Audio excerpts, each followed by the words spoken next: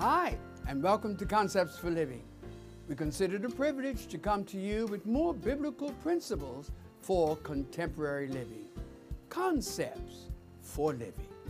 Well, I'll be speaking in this particular message from the theme, simply, so.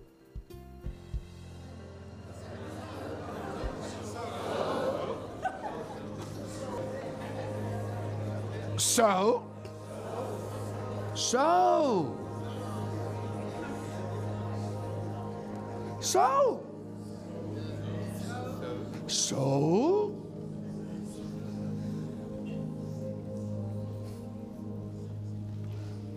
Boy, I heard that in the spirit.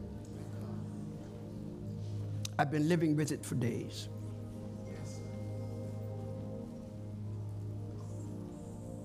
That's why my sermon title is simply, So.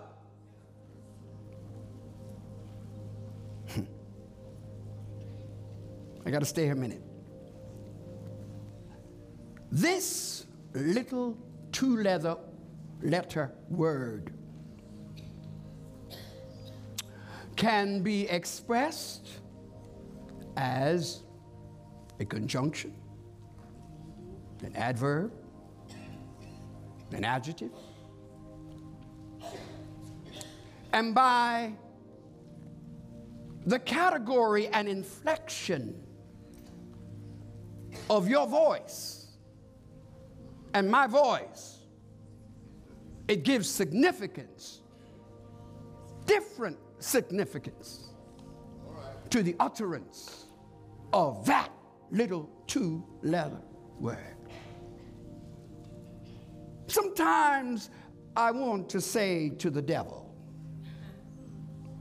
you gave it your best shot, and I'm still standing. So,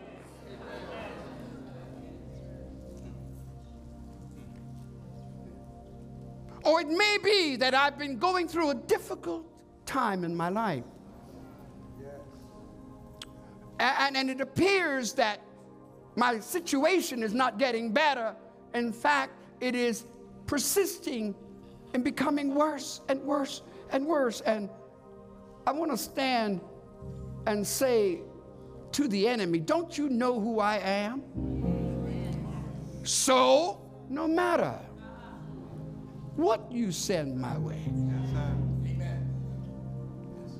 I will not serve you. So, it doesn't matter how long it takes or what I go through. My resolve is that I will serve God. So, you may as well just get that settled in your mind. You can't move me. Got it? One of the blessings of reading Holy Scripture is that we get the privilege to see the whole of things. We see the beginnings and endings.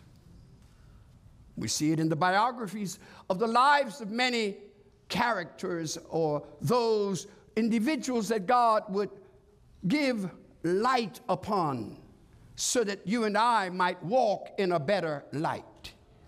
There were times when you and I are blessed to see prophecies that were uttered in one period fulfilled in the next period. I don't want to take the time and use many illustrations here because I've got a long way to go. But my point is that we see in reading Scripture, but let me touch on one of them. Just one. We see in the Scripture that the young man by the name, he was Paul's companion, and he was the one that was, so to speak, chosen by God to be a part of the mission efforts in the early church. His name was John Mark. And John Mark was right there listening as the saints in his house would be praying and strategizing as to how they would expand the new church. And so he desired to go with Paul, and he did, with Paul and Silas on their first missionary journey. And when he got out there in deep water, he decided, this is not for me. When he came to Paphos and a few other places. So then he went back to Jerusalem. And that upset Paul greatly, because he abandoned when he should have stood firm. He gave up when he should have continued. Well, then some people stop there, but they don't go far enough. Because if you still watch that life and trace that life, you will see that he got it together. So by the time the second missionary journey, he showed up and said, now I'm ready to go. Give me another chance. And Paul said, no way. You know the story. But then he eventually, going with Barnabas and Paul taking Silas, and they went like that, eventually came like this, and Paul begins to give him credit. Even to the point that when Paul was at the point of death, just before he died, he said, oh, bring my coat, because it's cold in this prison. And bring my parchment or my books, because I want my books near me. I know a little bit about that part. And so somebody said, I want my books, bring everything. And by the way, bring John Mark. Why? For he is profitable for the ministry. Oh, my God. Huh? Before you clap, when you read Matthew, St. Matthew, St. Mark, St. Luke, and St. John, I want you to know that number 2, St. Mark, was that young man. He's the one who wrote the second gospel. So you could do that on your own. Just trace the life. See the beginnings and see the endings. And you can celebrate. Well, in this particular passage, what I am seized with in my spirit and mind is this, that somehow God may not come when you want him. But when he gets there, he's right on time. So I trust that you have apprised yourself of some knowledge concerning the young man Daniel, one of the Hebrew boys who was carried into captivity at the fall of Jerusalem into Babylon. You remember Nebuchadnezzar was the one that was king of Babylon at the time. And he took these youngsters, and one of them, you know all about Shadrach, Meshach, and Abednego and all that, those names, you know. But I want to talk about Daniel today. Because Daniel was a teenager. He was 16 years old when he was taken captive into Babylon. And he remained there for 69 years. Some say 70, others say 69. I say 69 or 70. He was there during the reign of Nebuchadnezzar. He was there during the reign of Darius. And he was there during the reign of Cyrus. 3 kings. 3 sovereign rulers. He saw it all. Now you've got to also understand that while he was there, there are some things that are noteworthy for us. Even though it happened long ago, it's noteworthy for us to help us in our various types and durations of captivity. Because a lot of folk who look free, they're in captivity. Some in their minds, some in their spirits, some in their behavior. Captivity. And many of them don't know that God's got a word for you. The word is here. That if you make up in your mind, like did Daniel, that I refuse to defile myself. The 3 points of this message: the activity, the adversity, and the prosperity. Now stay tuned, and you're going to be blessed to observe. So, okay, so let's look real quick. 1, the activity. So that you may appreciate how God worked with Daniel. The activity. Let's go into a little bit of the history. Daniel finds favor in the midst of extenuating circumstances. Daniel finds favor, and we see it in the activity. But wait a minute, be careful how you want favor, because favor has its price. I know people say favor's not fair, but favor has a price. When you see somebody blessed, watch how you talk about them. Watch how you treat that person, because they wouldn't be there had they not gone through something. There's a price to be paid for favor. Look at somebody and say, there's a price to be paid for favor. You got to go through something. So notice this. So the situation, let me just develop it for you. Belshazzar, who happened to be the grandson of Nebuchadnezzar, he now is the grandson of the king. And sometimes we get the attitude that because we're hooked up, we could do whatever we want.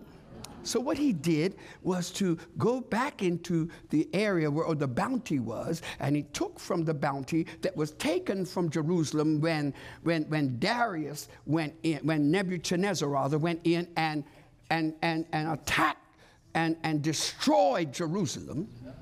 They brought the spoils, and in the spoils were the sacred vessels of gold and silver. And he liked them, so he had this great big party, and the party was an idolatrous party, and the party was an unholy party, but he's got God's holy things in the midst. Are you with me? So when this happened, this really disturbed God greatly. So God now moves to do something about it. So in the midst of it, Daniel is called upon by God to take defense against what was going on. Or take offense as to what was going on. So they now had the attitude in their defense that we could do whatever we want because we're in charge. But the way we need to understand this is that God does not operate with you because of your position.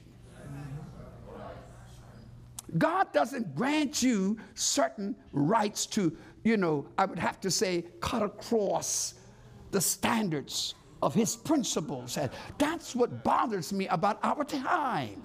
Our time is that men now have taken it upon themselves to revise the Constitution so that it becomes acceptable for the community and for society. So now God's going to get into speaking. And so here comes a dream. And here comes judgment. Daniel tells them what's going on and what's going to happen. All right? It's all in the book of Daniel. He tells them, because of what you've done, something terrible is going to happen to you. Okay? So, and now watch this now. And when they're being judged, as Daniel is talking, here comes an enemy into the presence and kills him. So the young man dies. But now something is inscribed on the wall. And what's on the wall, the king wants to know because he can't rest, because he's having dreams about it. And nobody is able in his cabinet to give him the interpretation. So here they go to one of the captives. His name is Daniel. And Daniel is invited by the queen to come and interpret for her husband. I'm saying, where do you get the justification to hang up your tools just because you're in captivity? You don't cease in your gift just because you're on a bad job where folk acting crazy. You don't give up on your gift just because you're in a society that's going crazy. Well, you might be that way just because God needs to use your gift. So, have you been blessed? Have you been enriched? I trust so. For that's our intent, that God would bless you and enrich you and cause you to know that His purpose and destiny for your life is for good and not for evil. So, until next time, and we shall come to you with more concepts for living, may God bless you and yours. Thank you for viewing Concepts for Living. If you would like a CD, DVD, or download the entire message, go to our website, www.fcogchapel.org. We would like to hear from you. Please send an email for prayer or send a praise report on how God is blessing you through this program. We invite you to join us again for another Concepts for Living.